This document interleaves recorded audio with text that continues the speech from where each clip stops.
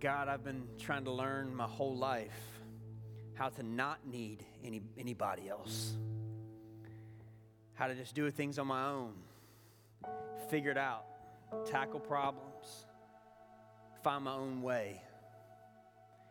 And while, God, I think there is nobleness to the fact that we are learning to stand on our own 2 feet and not overly depend on others, the fact that we were created for you, to know you, to be connected with you, reminds me that by saying I need you, that I'm coming back to my original creation design. That our original design was that we might breathe you in like air.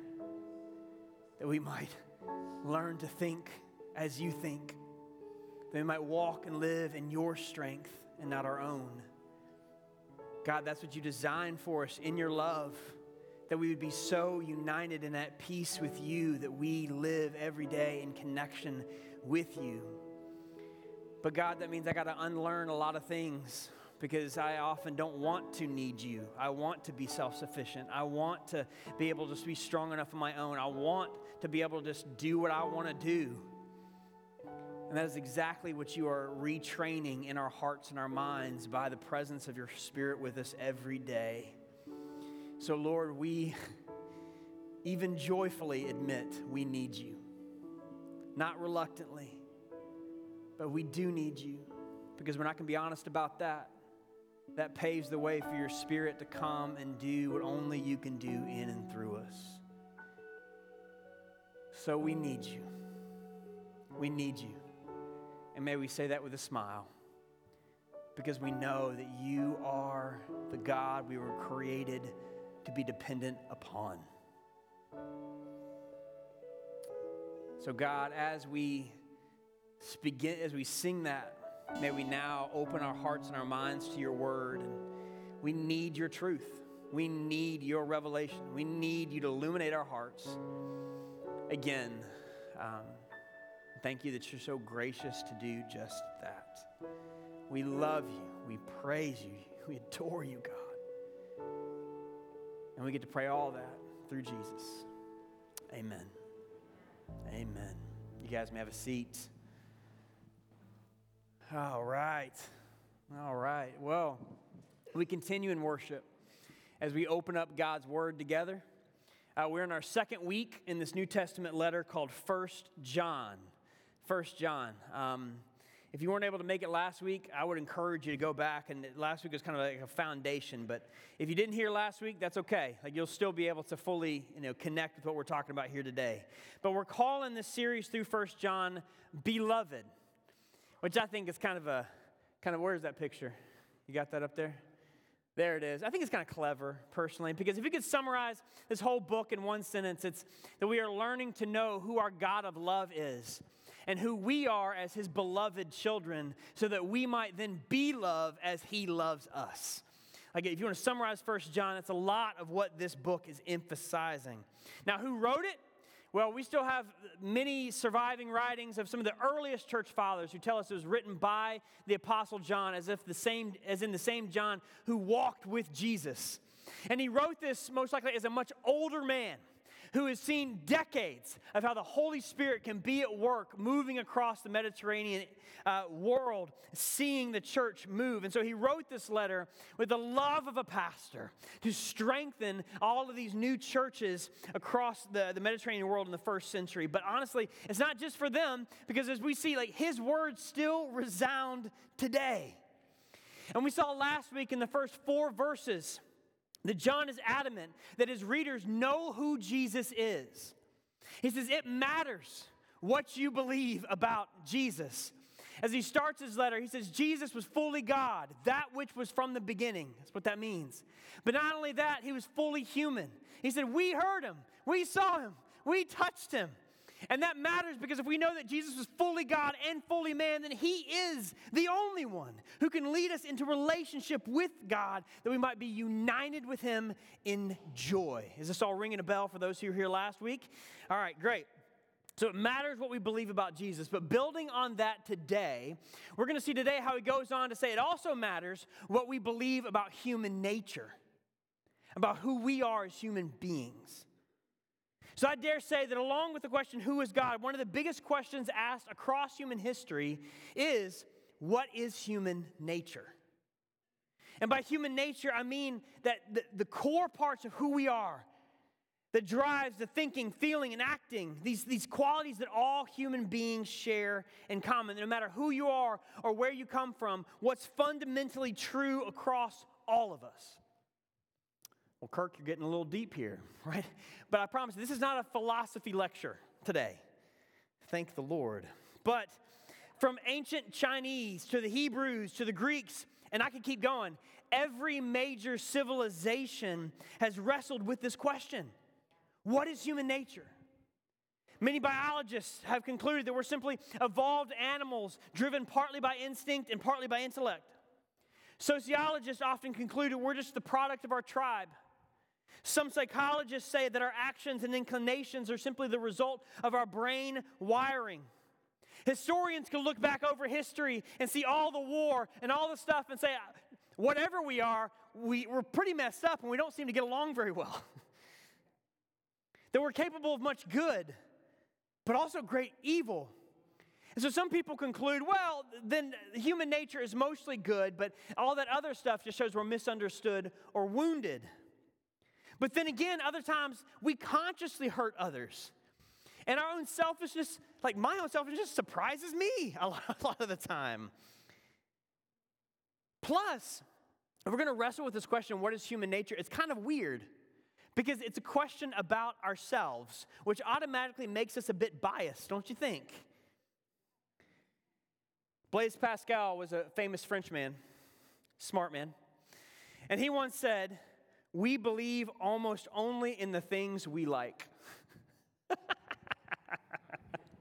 I'm laughing because there's a lot of truth to that, is there not? That according to the Hebrew prophet Jeremiah, he says, the heart is deceitful, who can understand it? That if we're asking a question about what is human nature, we have to first admit that we have a hard time being objective about this very thing because it's about us. And so we see that the world is full of theories about human nature, and we're a bit biased about it. So how do we really know what's true concerning human nature? Who are we? Well, that takes us back to John's words this morning in his letter. And he wisely says this question of human nature is not first a philosophy question or a sociology question or a historian or a psychology. He says it's first a theology question. And theology is the study of God. And he says that only after seeing who God is can we really see ourselves for who we are. Well, why, John? Why do we need to see who God is before we can see ourselves, know ourselves? Second, that's really the first question that we're gonna dive into this morning. But then second, why does it matter what we believe about human nature? But then third, last, when we face the reality of who we are, and we start to see some things we may not really like to see, who is God for us still? So, this is the meat of what John wants to show us. We're going to start in 1 John chapter 1, verse 5. We're reading to chapter 2, verse 2. That is page 986 in those blue Bibles in front of you if you want to turn there, or you can open up your Bible app. But the three questions again: who is God? When we see who God is, who does that show us we are? And despite who we are, who is God for us still? 1 John chapter 1, verse 5. You can follow with me. John said, "This is the message we have heard from him," being Christ, "and declare to you. God is light. In him there is no darkness at all. And if we claim to have fellowship with him and yet walk in the darkness, we lie and do not live out the truth. But if we walk in the light as he is in the light, we have fellowship with one another, and the blood of Jesus, his son, purifies us from all sin. Now, if we claim that we are without sin, we deceive ourselves and the truth is not in us. If we confess our sins, he is faithful and just and will forgive us our sins and purify us from all unrighteousness. And if we claim we have not sinned, we make him out to be a liar, and his word is not in us. My dear children, I write this to you so that you will not sin. But if anybody does sin, we have an advocate with the Father, Jesus Christ, the righteous one. He is the atoning sacrifice for our sins, and not only for our sins, but also for the sins of the whole world. Lord, I want to know reality. I know that I have a tendency to justify away or hide or deny certain realities in my own heart. But God, I want to be like you, and I want to know you. And I know that's the prayer for many people in here too. So will you allow my words to be your words? Will you allow your Spirit to work in our hearts? We certainly give you leeway to do so. And may the words of my mouth, the meditations of our hearts be pleasing and acceptable in your sight, O Lord, our rock and our Redeemer, in whom we trust. And everybody said, Amen. All right, so back to our question. What is human nature? We know it's not just a modern question, it's an ancient question. It's a question that we have shared all across humanity, but we do not share all the same answer to that question. Why? Well, John is going to hit at, he says, we're looking in the wrong place for the answer. That instead of trying to figure it out on our own or based on what we can see on our own, he says the only way we can know who we are is that if we know first who our God is. Why? Why does knowing God hold the key to knowing the truth about human nature? Well, John says, just as light exposes darkness, the holy love of God illuminates our true human nature. So let's look back at what John said. First, John makes it clear. He says, the message I'm telling you is not something I made up. It's something that I have heard and received from Christ himself. In other words, it's not something that I'm choosing to believe just because I like it, Blaise Pascal. No, he says, I heard it directly from Jesus, and now I declare it to you. Well, what is that message? He said, God is light, and in him there is no darkness at all. Well, what does that mean? Well, those three words, God is light, pack more theological meat than my freezer after a Costco run. Like it is, those three words about God pack a lot about who we are to know God to be. What does it include? Well, I'm going to say three main things. First, that as light brings life, God is the creator and sustainer of all life. Do you know what God's first words are recorded in Scripture? Genesis 1:3. When God is creating the world, he says, let there be light. That it is from light that comes all life. That all life began with light. And John even makes that connection in the gospel when he said that in him Christ was life, and that life was the light of all mankind. God is light equals God is the life giver. That just as light is what wakes us up, just as light is what grows, God revives and gives life to all. But second, as light shines, God makes himself known to us and to this world.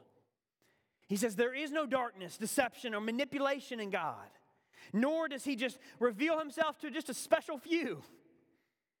But as the sun shines on all, the true light gives light to everyone, so that it is through his word and in Christ that we might behold the glory of God's goodness, greatness, the beauty of his love. He's revealed himself to us. But then last, as light illuminates the darkness, God's holy character reveals what's true and good. Scripture says God is holy, meaning that he is absolute purity, perfect morality, and that under the light of his holiness, all darkness is exposed for what it is. But like a flashlight in the dark, God doesn't just illuminate so that we might know what's true and good, but that we might walk in the way that is true and good. His word is a lamp unto our feet and a light unto our path. So we see these characteristics are packed in those three words, God is light. But since God is light, and light cannot coexist with darkness, God cannot be joined to sin. This is going to become a hugely important point if we're going to understand what John's saying here. But from my experience, the word sin carries baggage with nearly everybody. Some of you grew up in traditions where anything that felt fun was considered a sin. Some of you, maybe only the bad stuff was considered sin. Others of you, you never talked about sin at all. So for these reasons, it's worth giving a quick definition of what we mean by sin. Because at its core, biblically, sin is not allowing God to be God in our lives. It doesn't matter if it's an action we do, a thought we think, or something we leave undone. That to sin is to reject God's truth in His way and choosing another instead. To sin is to reject God who is light and choose the darkness instead. But when we choose darkness over light, what do we end up with? Well, while light brings life, sin causes decay and death in and around us. That like light makes God clear, but the effect of sin is hidden shame. Light illuminates what's true and good, but sin flourishes in deception, wayward desire, and dissension. I'm pointing all of this out to say that just by the essence of who God is and what sin is, they cannot coexist. You guys tracking with me so far? But just as light exposes darkness, the more we see who God is, the more we can't help but see our sin. When I get up in the morning, my routine is that I go in the bathroom, I turn on the dim light, I look at myself in the mirror, make sure nothing crazy's going on, and then I get out of there and move on. But not too long ago, I stayed at a family member's house, and on the side of their sink, they had one of those high-powered makeup mirrors. You ever seen these things? Why do we do this to ourselves? That's my question. It's like a magnifying glass for your face covered with a beaming light showing you everything. And so out of curiosity, I said, I'm going to bend down and see what I get. Man, my face has more craters than the surface of the moon. But that's what happens, right? When we move closer to the light, all of a sudden we see ourselves for who we really are. And the more we gaze at the majesty of God's purity, marvel at His steadfast love and grace, and consider His spotless perfection, the more we can't help but to see the stains of sin in our own hearts. Like Isaiah 6, standing before the glory of the Lord, all he could do is say, "Woe is me, man of unclean lips." That we can't really see who we are unless we see ourselves in the backdrop of God's holiness. But the reason why we don't often see who we are is because we're trying to measure ourselves against each other. We say, well, I'm a pretty good guy because compared to that guy. But it's broken comparing to broken. You never see what whole looks like. You never see who we were meant to be as people made in the image of God. But it's only under the image of God that we see ourselves for who we are. And the closer we get to the light, the more we see those hidden places in our hearts, because God must expose those things if we are to move closer to Him and become like Him. Some of you guys have been walking with Jesus for a long time. You know exactly what I mean. That why is it that 10, 20, some of you 30 years down the road walking with Jesus, all of a sudden you're seeing things in your heart you never saw. You're like, did I ever grow? Did I ever change? Yes. It just means that God grew closer to you. And now He's allowing you to see things that you weren't quite ready to see before. But only in seeing who God is do we see the sinful nature of our humanity. And why is it so important that we see our sinful nature for what it is and recognize our sin? Because for one, I don't really want to see it. Just like I didn't want to look at my face in that mirror ever again. Right? I don't really want to see the reality of what's going on inside myself. But what's the cost of not knowing? If I don't get down in that makeup mirror and look at my face, it's fine. Right? You'll let me know if something's going on. Right? But what's the cost if we keep God's light from exposing our own hearts? we start thinking that we don't sin. And if we think that sin doesn't matter or that it doesn't apply to us, we will not know life with God. I know the word sin is not popular today, but it has never been popular, guys. We downplay the reality of sin today, acting like today's different. It's not. It happened in John's day too. And one of the biggest deceptions of a sinful heart since the beginning is to try and convince us that we don't have actually anything going on with us, that we don't have any stains of sin, because if we don't face up to it, we'll never go to God with it. And so John wants to see, he points out in this passage we just read, three different deceptions that often come so that we don't have to face up to the reality of our own hearts.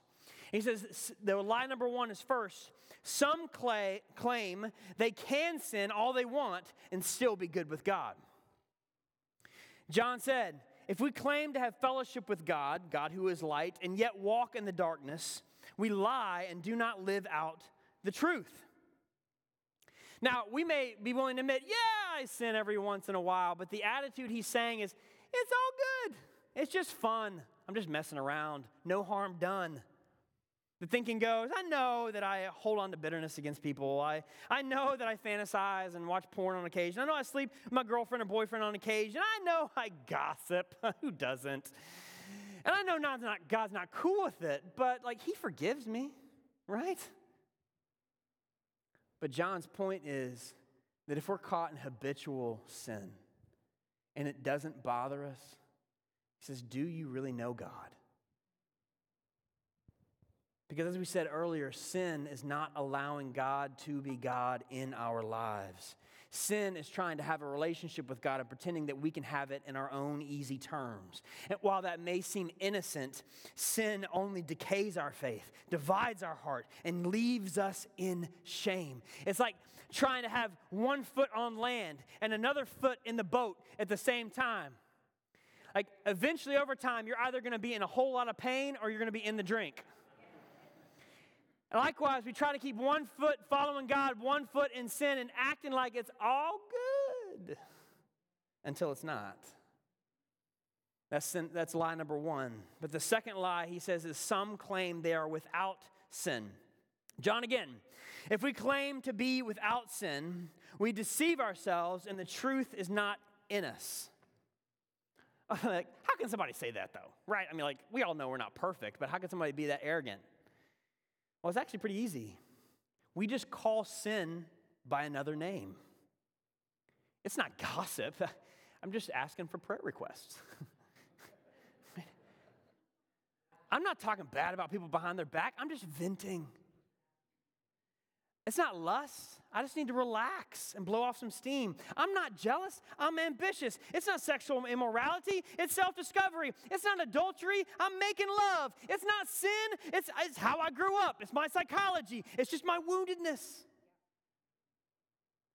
And I'm not trying to trivialize the complexities of who we are as human beings, but I am trying to make a point that is how easy it is to trivialize or ignore our sin simply by giving it another name. And if I call it something else, I'm without sin. That's lie number two. Lie number three, John says, others claim they've never sinned. He says, if we claim we have not sinned, we make him, God, out to be a liar, and his word is not in us. And this lie is perhaps the most sinister. Now, is he saying that people claim that they're perfect? No. Any right-thinking person would not claim that they're perfect. Right? We all know that we're not. So how can we say that we've never sinned? It's actually pretty clever. There's a German philosopher named Friedrich Nietzsche. Some of you will correct my pronunciation on that later, that's fine. But he was famous for saying, if God is dead, everything is permitted. This is a nice theological magic trick. Because what he's saying, he says, if you take God out of the equation, if we stop believing in God, and society just starts denying God, you take away any sort of standard for morality that is over all people. You take away the standard, you take away sin. Ta-da! You see that? Or we just invent our own standard, And conveniently, that standard never includes anything that we do wrong. So we say, like, I know murder is a sin because I don't murder. Right? But, like, I don't know, like God's standard of sexuality or Jesus telling us to love our enemies, like, that's unreasonable. That's unreasonable. So therefore, I reject that, but I like my own thing. And thus, many in our society, even in churches, have either ignored God's word or tried to rewrite it based on what they or our culture deem is right and wrong. And if we can decide morality on our own, we become our own gods, and we start thinking, as long as I don't kill anybody or hurt anybody, I'm a pretty good person. Hooray, humanity, no sin here. You see that? So, John says, don't be fooled. That while we may not want to face up to it, it is our very sinful nature that wants to blind us to the reality of it.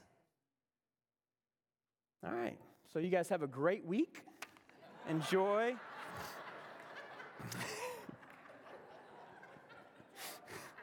Benediction, here we go. No. But thank God, John doesn't leave us there. Thank God. John doesn't shine the light of God's holy love on our sin-stained souls just to leave us under the weight of guilt. He doesn't expose the reality of who we are just to leave us there. But where is he taking us? We see that God doesn't expose our sin to leave us in shame, but to lead us to the glory of his grace. So John gave us those three deceptions that either trivialize sin or deny its existence. But even when we do stop and we're willing to recognize the reality of our own sinful nature, there is still one lie often lurking to catch us. That when we start to actually see the reality of how broken and dark our hearts and selfish we can often be, there still is one more ditch that God's enemy likes to try to push us in.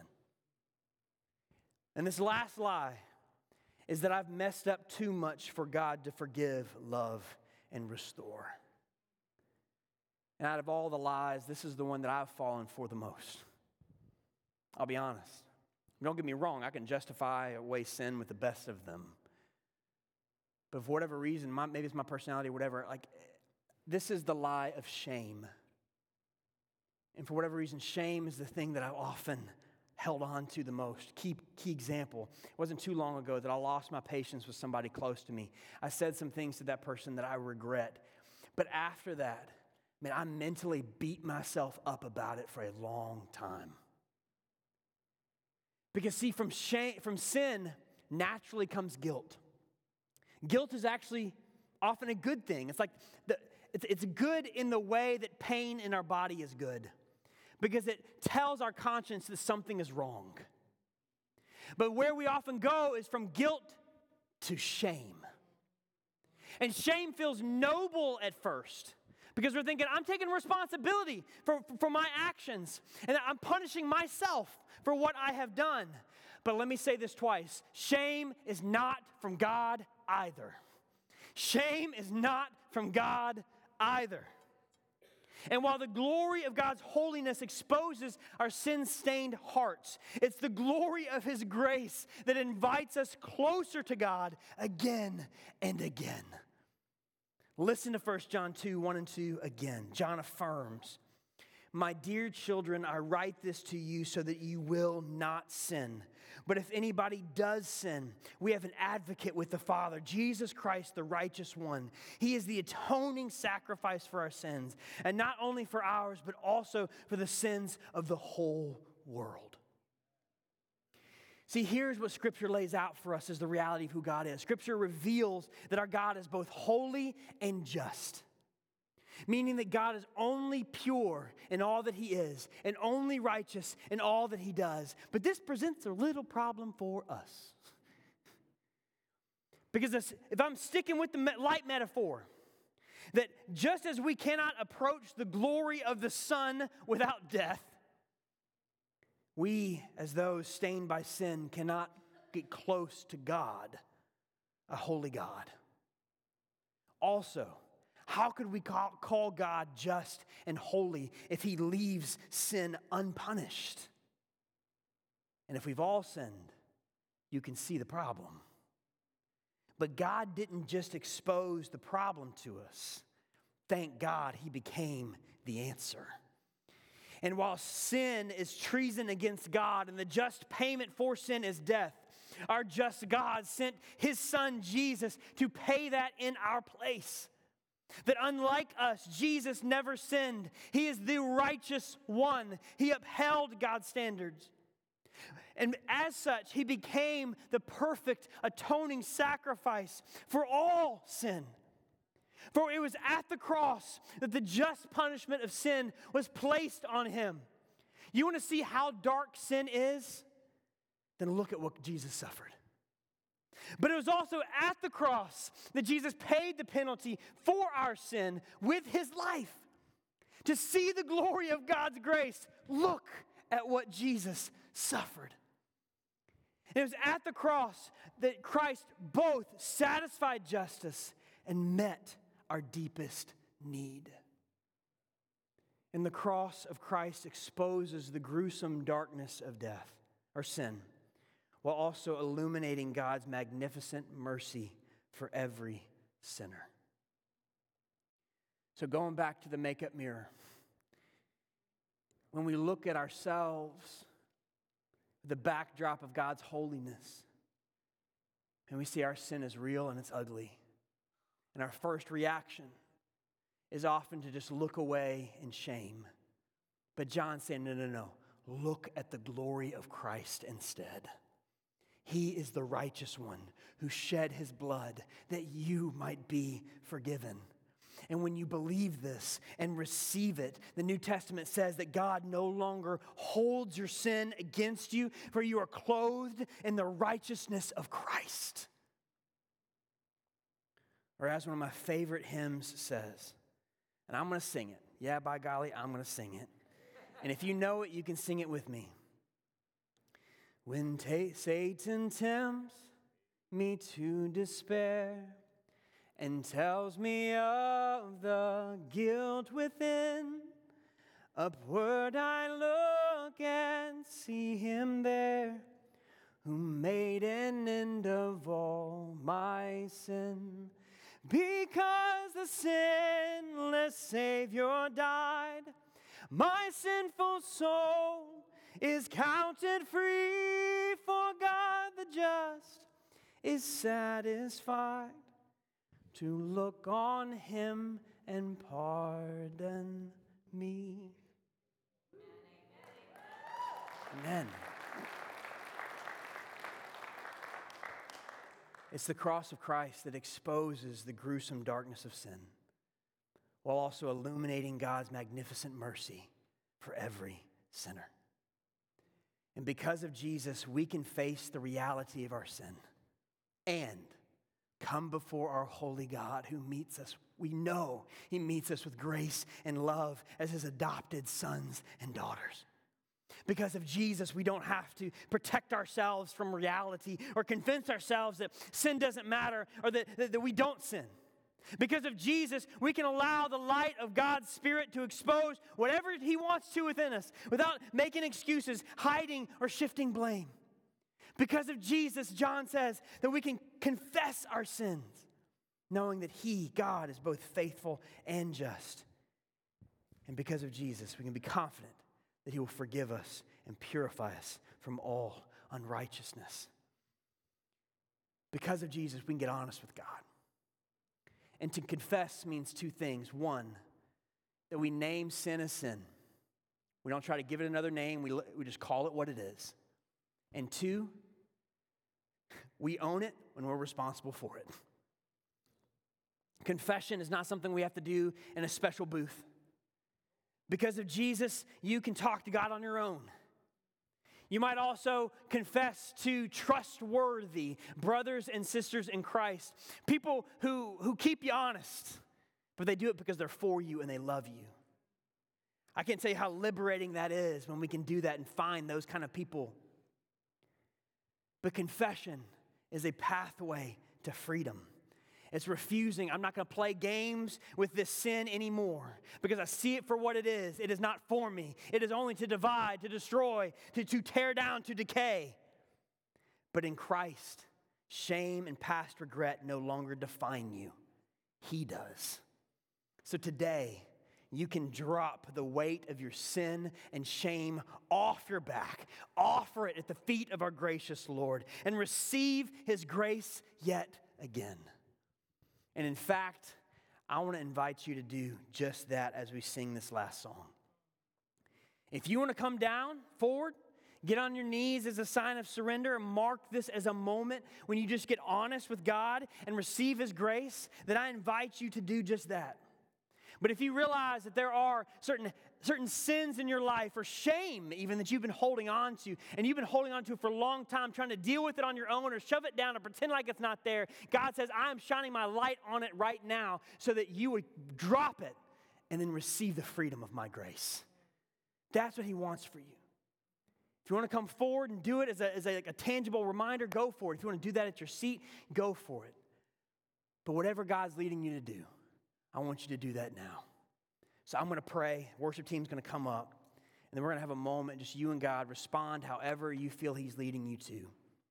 But Christ's arms are open to you. So stand with me. Let's pray. God, I marvel at the reality of your holiness and your purity. That there is no one like you. That you are just in all that you do. And God, I love that about you until I recognize my own sin. Because when I see my own sin, all of a sudden, just looking at you makes me feel shame. But that shame was never from you. And so, God, we recognize just by looking at that cross today, that anytime, any shame that we might be holding on to in this room, God, we want to drop that at your feet. Because that is not yours. You have clothed us in the righteousness of Christ because of what you've done for us. And we put that on today. We remind ourselves of that yet again. That we have been adopted as your sons and daughters. We don't have to be afraid of reality, because reality is better than we ever could have dreamed in who you are and what you have done for us. So God, whatever business that you want to do with us today, whatever things you have us lay down, whatever sins you want us to confess, may we not be afraid to do that and get honest with you now, knowing that you are only for us, not against us. In the name of Christ we pray. Amen.